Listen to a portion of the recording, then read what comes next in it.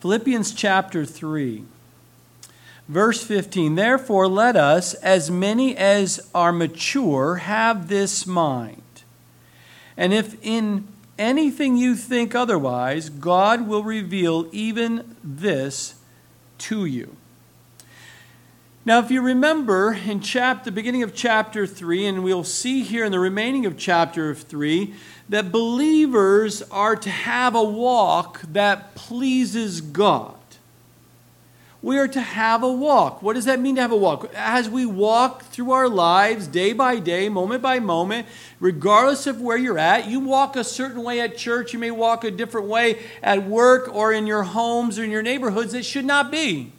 Our walk should be consistent in who we are, our nature as a child of God, regardless of the environment or who's around us. We should be walking the same way, and that is to be a child of God representing Him in our walk. So when people look at you and see how you're walking, go, there's something different about that man. There's something different about that woman. Did you hear that conversation? Did you see how they didn't react, or did they react to that situation? And it should speak loudly to those who are non-believers around us.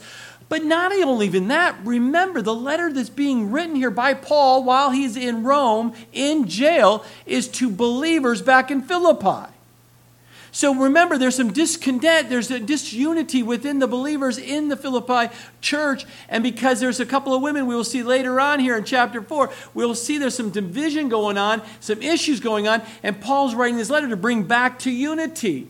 Ladies, get back. We have to have unity here. And he's going to continue to exhort and to encourage and to give guidance of how to live that or walk that Christian walk or run that race as a Christian. And today we'll see clarify that for you and I as we go and look at the scriptures today through this. Because Paul's here, it was a huge spiritual giant in the eyes of the believers in Philippi.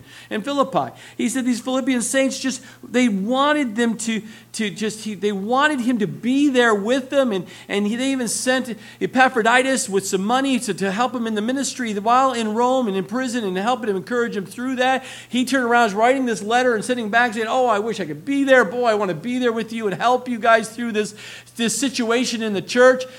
But they couldn't be at that moment in time. But their hearts still wanted to be there to help one another, encourage one another. And so they thought of him, and we see him as a tremendous example for them as a spiritual giant in the faith. And so Paul wanted them to know that he had not obtained the goals that he stated in verse 10. And then even as we go back and look at verses 12 through 14, he says, I haven't arrived yet. Yes, I love the Lord, and I'm just continuing to press forward. I'm continuing to walk with Him. I'm continuing to just stay very focused on Him and my walk with Him, because I know that I have an upward call that He's given me, a goal. He's given me a mission to be here while on earth, knowing that ultimately He's going to bring me home and I'll be in His presence, and I just want to be faithful in doing those things.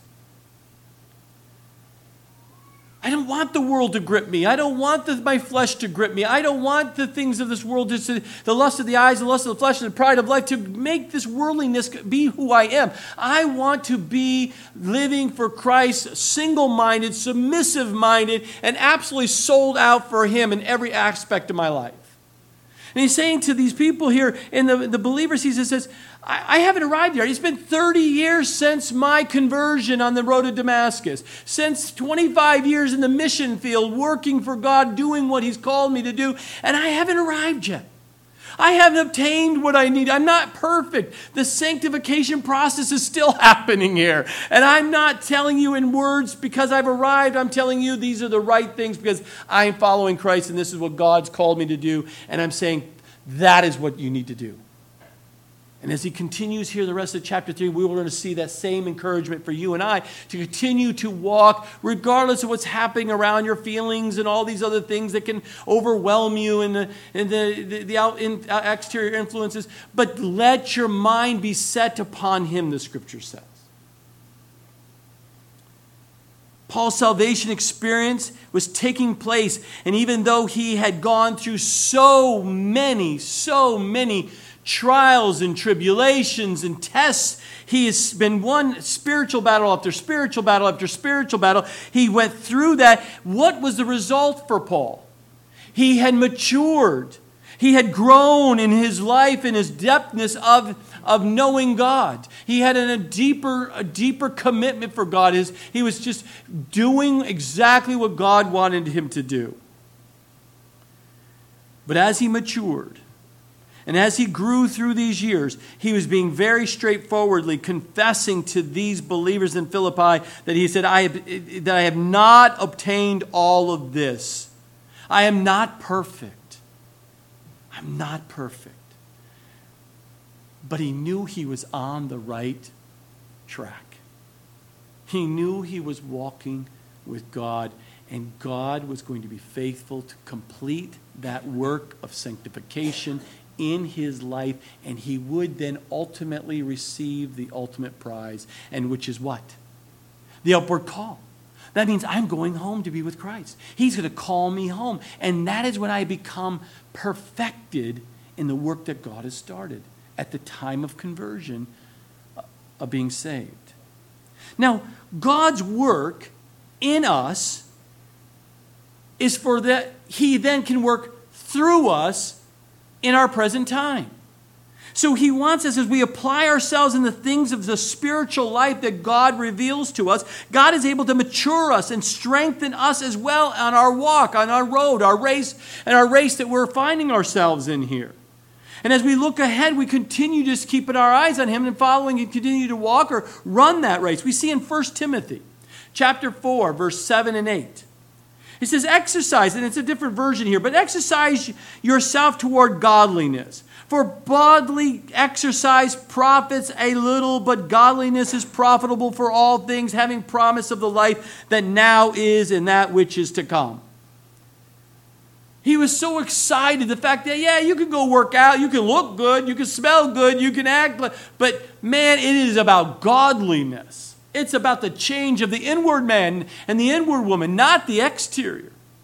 It's that prize of the profit that comes from godliness coming.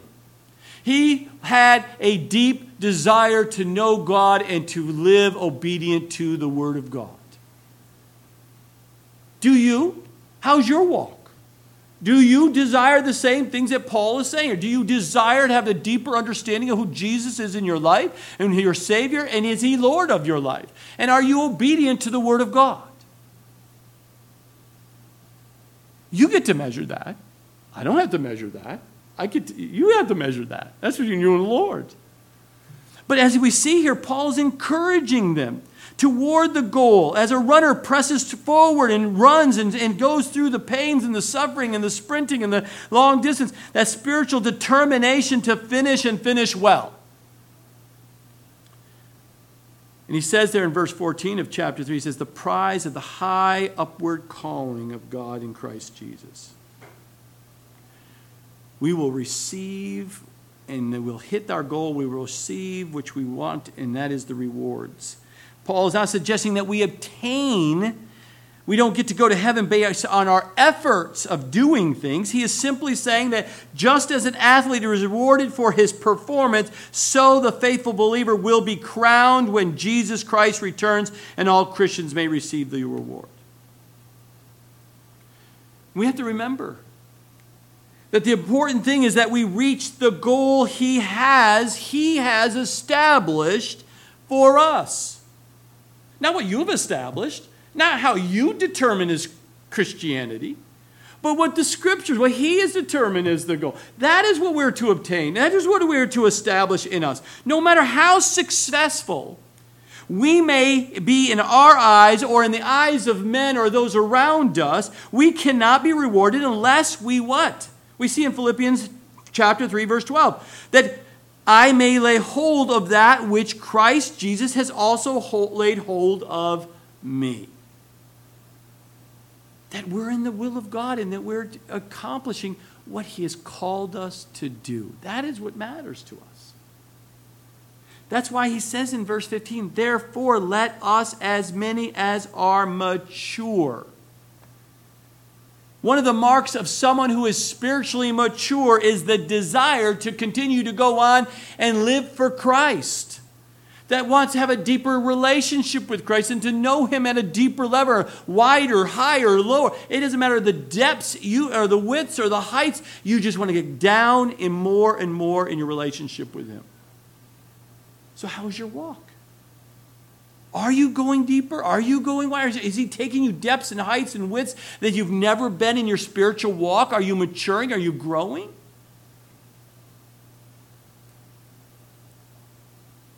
But the Apostle Paul here, he says, if you are really maturing, you will have this same mindset that I have. That he was just saying to them, your focus is on Christ and you want a deeper relationship with Christ and obedient of Christ. Because Paul trusted that God would reveal the necessities or things that need to happen in someone's life to be able to do that. That's why at the very end of that area, he says, he says, have the same mindset. And if anything you think otherwise, God will reveal. See, he understood his walk and his ability to teach the people and to lead them and encourage them in the walk to Christ. He didn't put the entire pressure on himself as being the one that saves a person. He didn't say, you have to come here for you to be saved. You must come to this church to be saved. You must do this. He didn't know that. He knew that it was God that was going to reveal to you as you grow and mature. He was just at a point in his life that he was being used by God for God to work through his life to encourage you to keep your eyes on Christ, just like he was doing. So he didn't sit there and make himself higher and more mightier because he was a pastor or a priest or whatever title they may put themselves on. But he says, no. He says, I just want God to reveal even this to you, that just to be very focused on what God has revealed to us in His Word. See, remember, it is not enough to run hard and run the race. It's not about just getting in the race. That's like, okay, I just got to get saved so I don't go to hell. Then some people get, okay, I'm not going to hell because I'm now saved. And then that's all they do. I'm saved. I'm good. But then there's some who have the mentality that says, oh, I'm going to get saved. Okay, I'm good. I'm in the race. But I'm going to run really hard. What checklist? Give me a checklist so I can do the things you need me to do. And then I can go and I say, I got the checklist all done, so I must be really in good standing with God. That's legalism. That's legalistic. That's the Judaizers that Paul is going to talk about here and has been talking about. So you can have the two different pendulum swings. You can get saved and then sit there and say, I can live however I want to live, do whatever I want to do. I continue to live in my sins. I can continue to live however I want to, going contrary to the Word of God. Or you can go to the other side and say, I'm going to follow the list and be really legalistic, and I'm going to make sure everyone else is following the list too. That's the Judaizers. Those are the legalistics. Those are religiosity. But Paul is saying, you've got to get into the race. And once the runner's in the race, then the runner must, yes, run hard, but they also have to what? Obey the rules of the race. See, at the Greek time here, in the Greek games, or we call the Olympic Games today, there's a race, there's a runners. They're going to run really hard, but they have to obey the rules of the race. You can't trip someone else up. You can't sit there and say, I know it's going to be a few laps, but I'm just going to cut across so I can cut down my race. I'm not going to go and start ahead of the line. I have to be right at the line. Everyone starts the same way, and everyone has to finish the same way. You have to cross the line. You can't sit there and go, I'm 100 meters away, and I think I'm good enough. You have to obey the law. You have to obey the rules. And the judges would determine, right? And if you broke a rule, then what happened? You were disqualified. Now, as a runner, as we sit there, Paul is really saying we do not lose our citizenship. They didn't sit there and say, you as a runner who represents the following country, the United States, you broke the rules, and the judges there at the Olympics says, you're disqualified. That didn't stop him being a U.S. citizen. He's still a U.S. citizen. But the problem is he disgraced his citizenship. He broke the rules. And so we see here, and the emphasis here in verses 15 and when we get here to 16, is that Paul's emphasis is the importance of Christianity, the Christian remembering there's spiritual rules laid down in the Word of God, and that you and I, if we're in the race, if you're a born-again believer, if you've been converted here and you're a child of God, there are spiritual rules outlined in the Word of God that you and I must stay in line with. And if we break the rule, it doesn't mean you lose your salvation. You're still the citizen of God. You're still a citizen of heaven. You're still born again. But you've disgraced, you've caused a rippling effect around others who are part of the same family, part of the same citizenship. We don't want to do that. But Paul had great trust in the ability of the Lord to deal with his people individually, to help them grow and mature and to sanctify each and every person according to how God sees where they're at that point in their walk, where they're at that in the point of their race. And that he knew it wasn't him that was going to do it. It was God himself. The Spirit of God is going to come and will bring the change in the person's life as needed. That's why he says in verse 16, nevertheless, to the degree that we have already attained, let us walk by the same rule. Let us be of the same mind. See, Paul would not allow a lack of understanding of a believer to excuse anyone from doing what he did know to be the Lord's will. See, so many people say, I know I'm saved. I asked Jesus in my life, and he's my Savior, and I'm saved from hell. But, I don't really want to know what the Word of God says. I'm content just not knowing. Well, that's not how it works. He's put a drive now in for you as the Spirit of God that lives within you to have a deeper relationship with Him, to know the spiritual guidelines here that He gives us in the Word of God. It gives you a hunger. You have to read the Word of God. That's one of the indicators that you know you're saved. You desire the Word of God. You want to know the Word of God. And you know that's why you're saved. Because you're not going to want to read the Word of God if you're not saved. I assure you.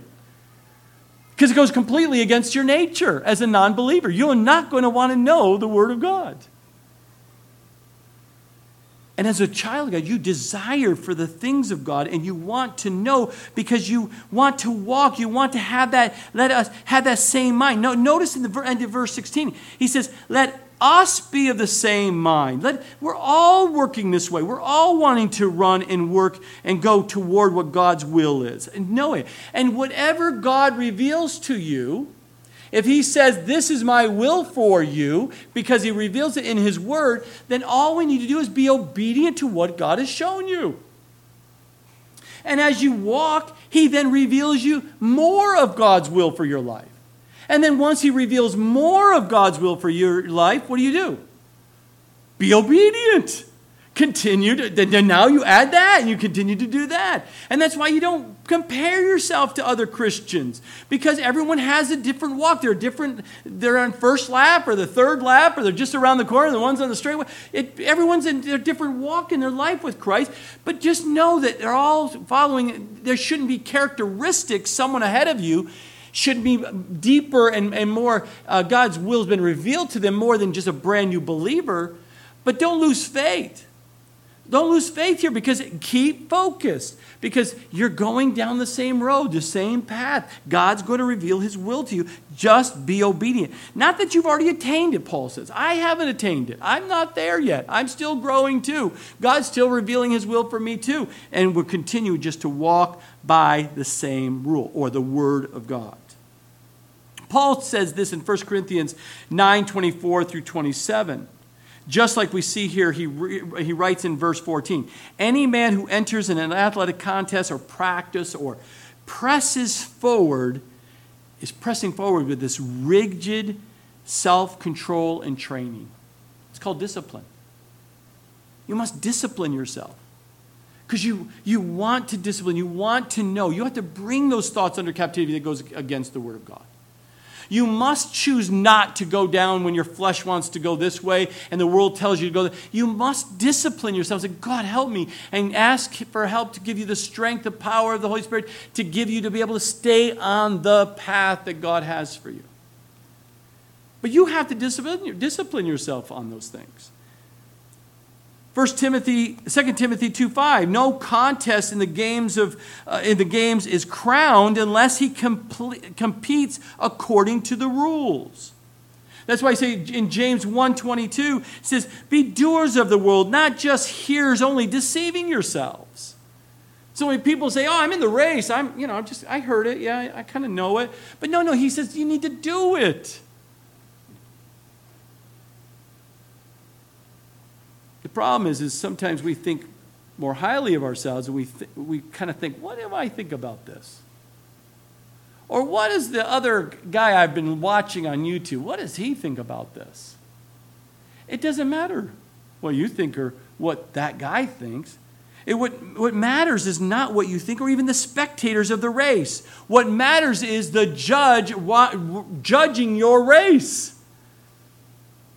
It matters what God thinks. It matters what He says. Remember, each and every one of us as Christians will stand before the judgment seat of Christ, Romans 14, verses 10 through 12. And that should be very exciting for you and I. The fact that when we're out of this body in the presence of the Lord and with new bodies, we're going to be sitting in front of the judgment seat of Christ, which we refer to as Bema seat, where we're going to be judged and will be rewarded for the things we did for Christ. The things that we're being in line with His calling. He says, this is what you did, and you're going to be given crowns of rewards. I don't know but I'm excited about that. Are you? Because depending on how your walk is, you're going to be excited. If your walk is not lining up, then you're probably not very excited. But today you can change that. Repent of the things you need to repent of. Rejoice in the things you need to rejoice in. And then let's press forward. Like Paul says, I haven't obtained it. Have you obtained it? No. Am I perfect? Are you perfect? No. But like Paul said, I press forward. Are you going to press forward in your walk today? I encourage you to do so. Because Paul is encouraging us by the Spirit, encouraging us today that we are to be excited about the experience of finishing our race, looking unto Jesus, as we see in Hebrews 12, 1 and 2. And it will be even more exciting when we receive that upward calling and receiving and being in heaven with our Savior, and we're going to be receiving our rewards. What a beautiful future ahead of us. We should be every day within great anticipation of that. But Paul says there, let us be of that same mind. Are we all have that same mindset today? As we walk this walk of Christianity here in this place where God has us today, are we truly walking with that same mindset, just waiting with the anticipation of God's return to soon and very soon take us home? I really pray that you do. And see, part of what Paul is trying to get them to say is because of the disconnect that's happening in the church there between those ladies and probably others, is that they need to have the same mindset. Get your eyes off the things that are causing disunity. Put your eyes on the fact that God is coming back for you. What is your calling that He's put on your life? Focus on that. Just be obedient to the Word of God. And then this disunity and things that happen with it among people will go away. That's why he says, Amos 3:3 says, can two walk together unless they are agreed? So it's like even a married couple. Where a lot of the disconnect between married couples is because they do not agree on something. Well, so what's a solution, a marriage solution? Get your eyes off yourself and what pleases you and your flesh and this world or influence of other people that have in your minds that you're listening to, and stop it. and get into the Word of God and study the Word of God and focus on the Word of God and then ask the Lord, what do you have us as a married couple to do for you? And then be united in that calling to do it. And you watch the healing take place within a marriage. You'll see the healing take place within a church that's divided. You will see healing take place between relationships within a family. Again, this is not complex. It's not hard, but not always easy. But because you have to die, yes, of self. And you have to live for Christ. And you have to really live for someone else first than yourself. No doubt the greatest need among God's people today, even then, is to live up to what they already have in Christ. You're a child of God. You're a citizen of heaven. You are to behave and act a certain way according to the Word of God. And are you lined up? Or do you have other people speaking to you through YouTube and all these other influences and bloggers that influencing you, that taking you away from the pure, simple of the Word of God? It's not complex. Children understand this. A childlike faith. But look, he says then, verse 17, brethren, join in following my example, and note those who so walk as you have us for a pattern here. So he says to the brother, just join, follow my example. Not that he is the only example, because notice at the end of the verse, he says, have us for a pattern. He didn't want to be put up on some pedestal. He didn't think he had already arrived. He already said he hadn't arrived. He hadn't attained. He's not perfect. He says, use us as a pattern. Don't follow my life exactly, but use as a pattern. Meaning, look at some of the things that are taking place in my life, the decisions I make or how I treat people. So does it line up with the Word of God? Find that pattern and follow that pattern because it's in line with the Word of God. I assure you, if you're kind, it lines up with the Word of God. That's a pattern you should have adapted into your life. Be kind. There's a thing called love you can find in the Scriptures, I assure you. I assure you, follow the pattern of loving other people. There's a pattern. Just find it. Paul is saying here, I'm an example, and note those who also walk with the same kind of a pattern here that's in line with the Scripture. Follow the pattern. In 1 Corinthians 11:1, he says, imitate me, just as I also what? Imitate the wealthy guy? The tech genius? The media savvy? The power lifter? The billionaires? I assure you, if you follow them, you are going down the same path as some of the many examples that we're seeing in the news today, which is completely against the Word of God. He says, like Paul, follow and imitate who? Christ.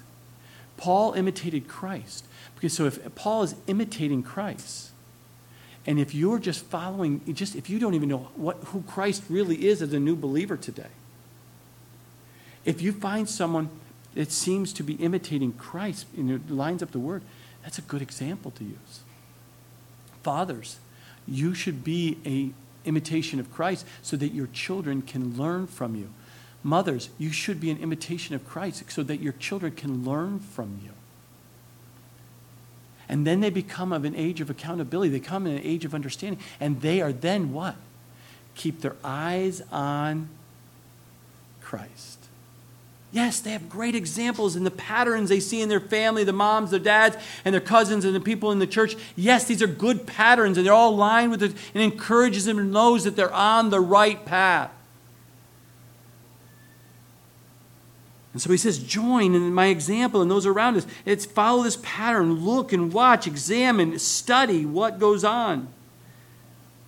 Ask people, how do you make that decision? How do you know the will of God? How do you do this? And let those people introduce you in understanding of studying the Word of God and following the Word of God and listening to God in His still small voice, learning how to pray, learning how to do these things. Because if you don't, verse 18, he says, for many walk, of whom I have told you often, and now tell you even weeping, that they are the enemies of the cross of Christ, whose end is destruction, whose God is their belly, and whose glory is in their shame, and who set their mind on earthly things. Because if you don't follow me, and if you don't follow those who've been following with me, because we've been imitating Christ, and we have a great pattern for you to follow here because it's in line with the Word of God, if you're not doing that, then you're going to be following the many, these false teachers coming in, those many who are going to take you off to the left or to the right and going to lead you astray. These false teachers are going to be subtle and bring you in and bring doubts and stuff in away from the simplicity of the Word of God. And you turn to the Judaizers, those legalistics, or you're going to go to the liberalists who will go far to the opposite sides. Either way, you've got to watch these people because they're coming in and trying to sway you from the simplicity of walking with Christ. These Judaizers, Paul doesn't mince any words here. He says they're enemies of the cross of Christ. They want to add the law of Moses to the work of redemption of that Christ completed on the cross. These false teachers say, yes, I believe Jesus went to the cross and died on the cross for my sins. I got that. But you need to follow the laws of Moses, the 10 Commandments. You need to be circumcised. You need to eat. Dietary eating has to be in line with the Judaism. That's what you have to do on top of. They're adding. They're false teachers. They're enemies of the cross of Christ. Or you have the liberalist on the other side who says, on the other hand, they're complete opposites. And where they're celebrating the fact that Christ died on the cross for their sins. They love the fact, and they just love the liberty they have in Christ. But they take that liberty in Christ to the indulgence of their flesh. And they say, I've got fire insurance here. I'm not going to hell, but I can continue to live however I want to live. I get to be in my sins. I get to live however my lifestyles. I can pursue and follow the things of this world and dictate what I want to do in my life and my job and where I live. I get to dictate all of that.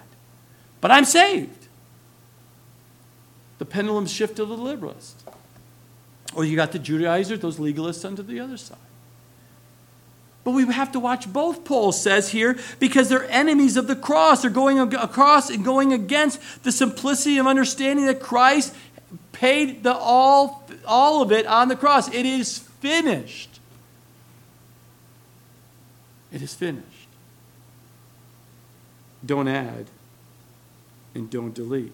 See, Paul been dealing with these people as he was going around in these different times here of spreading the gospel, starting churches. We see it in 1 Corinthians chapter 6 and Romans 6. These people would come in and through, though they got this understanding of salvation, I'm saved. I want to believe I'm saved here because I believe Jesus Christ died on the cross for me. But I don't have to. I can do it without repentance. I can do it without conversion. I don't have to change my lifestyle. I don't have to change anything. I don't have to read the Word of God. I don't need to know God anymore. I just need to know He died on the cross. No, that's the beginning of sanctification. That's the beginning of a changed life. That's where things start changing, where He works in you as you study the Word, as He reveals Himself. Now He's revealing what He has in store for you, and we need to be obedient to that.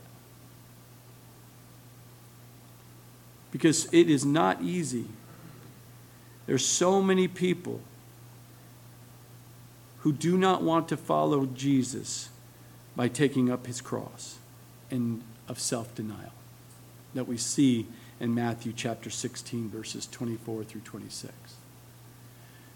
Are we picking up our cross, dying of that self-denial for Christ every day and living for Him? And it brought such depth of sadness to Paul. He says, I'm saying this as I weep for you. Because you're getting caught up into the legalist or the liberalists of thinking versus just the simplicity of just loving your Lord and following him and being obedient to the Word of God. Because if you don't follow our pattern, you're going to follow their pattern, and it leads to destruction, he says. The end for their life is destruction. It's not going to go well. And he gives them the pattern. You've seen my pattern. Let me give you their pattern. There's 3 things you've noticed here in verse 19. 3 things of the pattern you can see in a false teacher. Their God is their belly, and whose glory is in their shame too, and who they set their mind on earthly things. So we see here the first one is whose God is their belly. It describes the idolatry of the enemy. The legalists are really into idolatry. They got all the religious artifacts and lighting of candles and the ceremonies and the rituals to kind of make them feel religious and help them feel a certain way. And he says, don't be careful. It's like filling their belly there. They're in some case sensual indulgences, or their pleasures to meet their body, mind, and soul requirements here. It just feels good to my soul to light my candle and sit beside it and gaze into the candle, and I have a oneness of light. There's all kinds of crazy things that are going on out there. Romans 16:18 says, "For those who are such do not serve our Lord Jesus Christ, but their own belly, by smooth words and flattering speech deceives the hearts of the simple." But these same legalists also were obedient to the Old Testament dietary laws, and it became a god for them.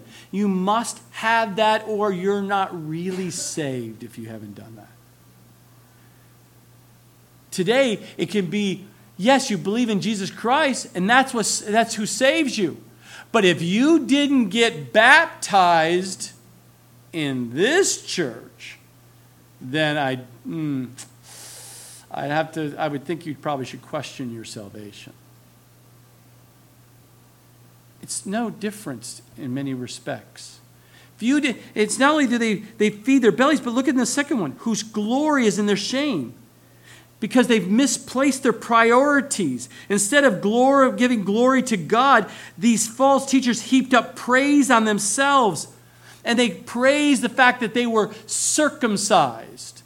And you're not circumcised. Now, can you imagine that kind of a fellowship where you're walking around? Are you circumcised? No. Are you circumcised? And they glory. No, it should be a shame. It should be a thing of shame here. And they're glorifying in the fact that they were, as Paul said early on, you've been mutilated. You've been deceived and you were mutilated. You were convinced that you had to be circumcised as a Gentile, need to be circumcised to be able to be saved and really be truly have this oneness with God. That's wrong. Then the third pattern that we see here is that who set their mind on earthly things. It describes their focus of their life. It was not to please and worship God, but to get along in this world. To act and be kind of blend in with the world. That's what the world does. And I want to blend in. Maybe I'll be relevant. And if I'm relevant, then I can then open possibly conversations. And then maybe I'll tell them about Christ. Check your walk. How many times were you relevant with a non-believer and acted and talked and walked and went where they went, that you truly shared the gospel of Jesus Christ with them? And if you did, I guarantee you're not going to the parties anymore with them, are you? Because you've been ousted out. You're no longer invited to the little gatherings of the things, because now you've proclaimed who your Savior and your Lord is, and that what you need to do is live for Christ. They're not going to want you around them. But if you blend and you're comfortable with them and they're comfortable with you, and they don't, as long as you don't talk about Jesus, how's your walk?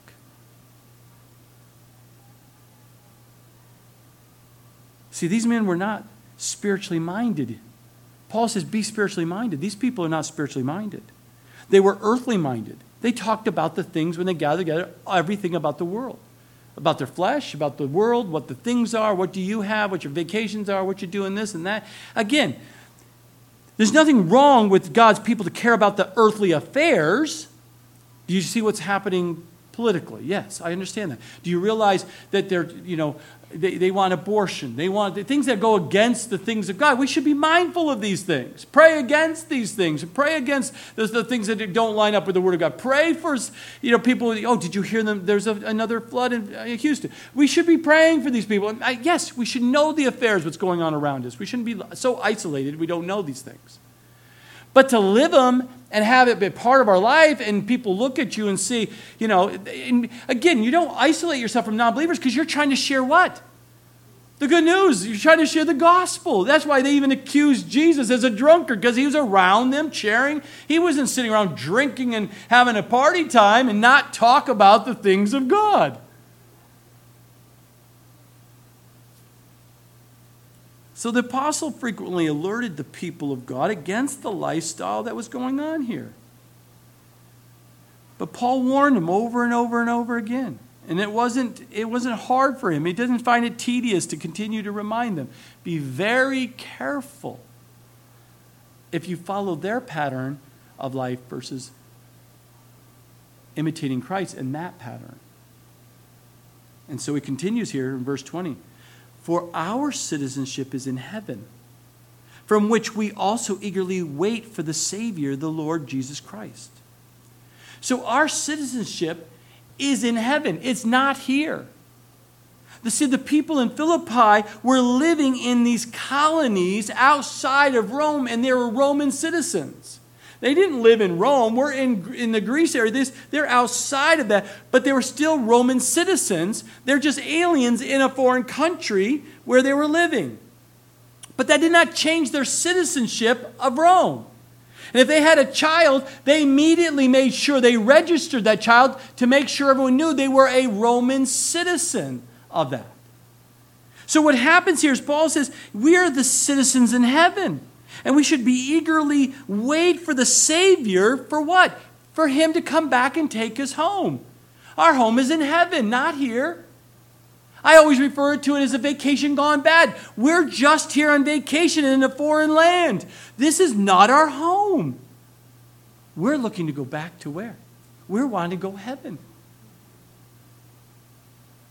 We're just waiting for the ticket to go home. So what happens is we see what the Philippians really appreciated being Roman citizens. There were some benefits for being Roman citizens. But they had to follow the laws of the Roman citizens, and they had to follow the customs. Even though they're not in Rome, they still had to follow those rules and regulations, or I should say rituals and laws.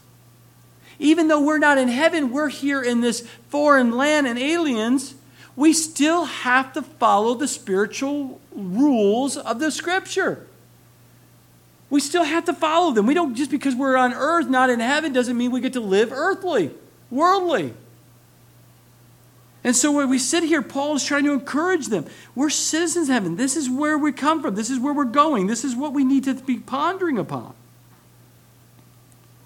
And just like the Philippians there in that colony, when they heard that the emperor from Rome was coming to visit that colony, they were so excited. The fact that this emperor was coming, because that's their emperor. But just like us, Christians, we should be eagerly waiting for our King Jesus, to come back for us as we wait here in this foreign land with the return of our Lord Jesus Christ. And then finally, verse 21, we see here, who will transform our lowly body that it may be conformed to his glorious body, according to the working by which he is able even to subdue all things to himself. So why would we be eager to go to heaven? Why would we be eager for Jesus to return and come perhaps today, Lord? Perhaps today you'll come get us. Praise God. We'll be out of here. Because I don't know about you, but Paul says it really clear here. Because our lowly body will be what?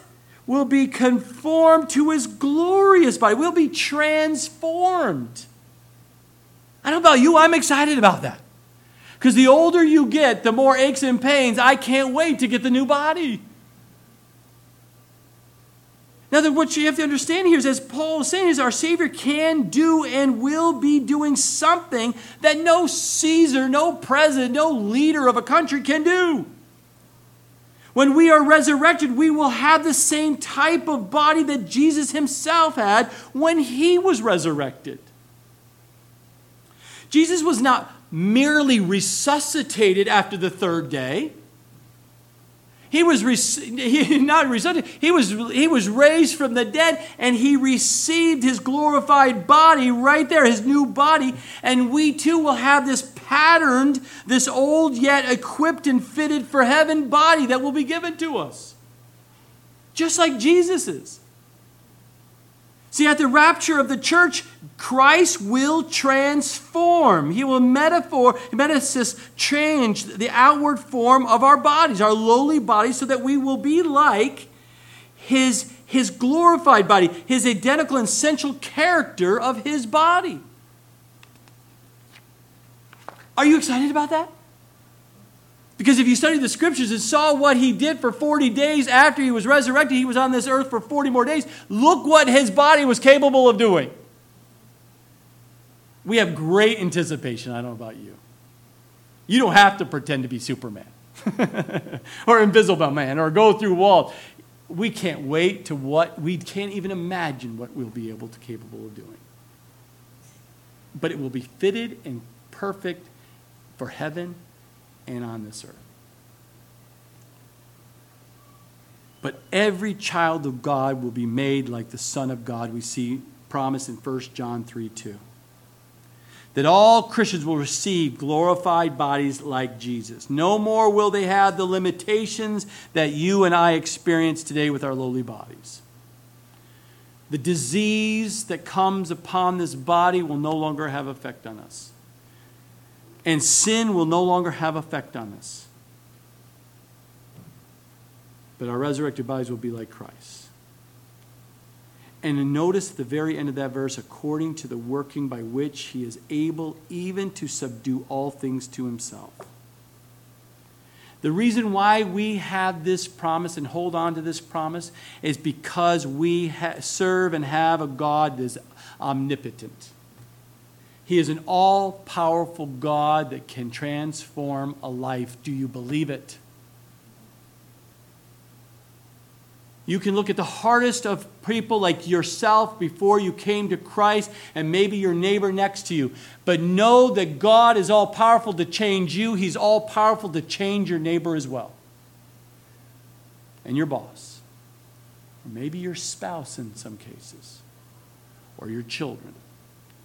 Do you believe that God will and has a desire to transform that person's life? Do not lose heart. That God had a heart to change you. He has the same heart. He died for that person as well, to the person who's coming into your mind.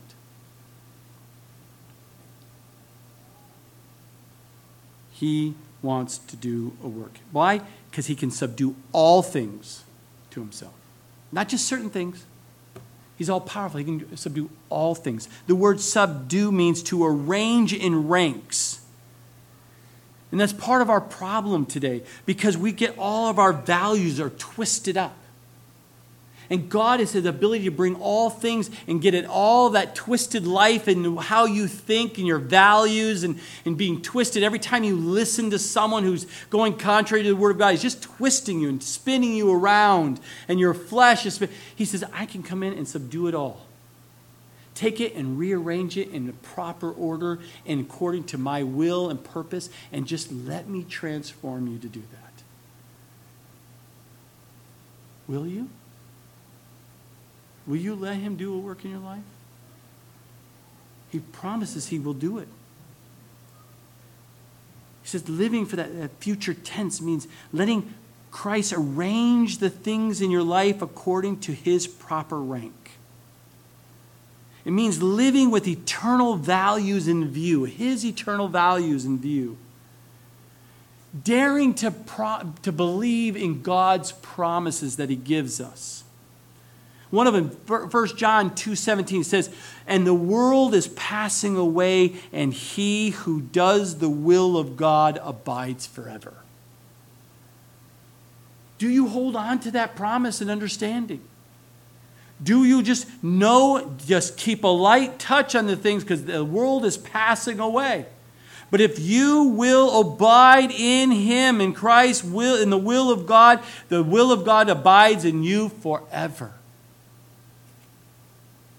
And I'll leave you with this last, and it's Psalm 119, 133. Direct my steps by your word, and let no iniquity have dominion over me. I'll say it one more time. Direct my steps by your word, and let no iniquity have dominion over me. Is that your prayer today? Is that your desire to be a reflection of your walk today? How's your walk?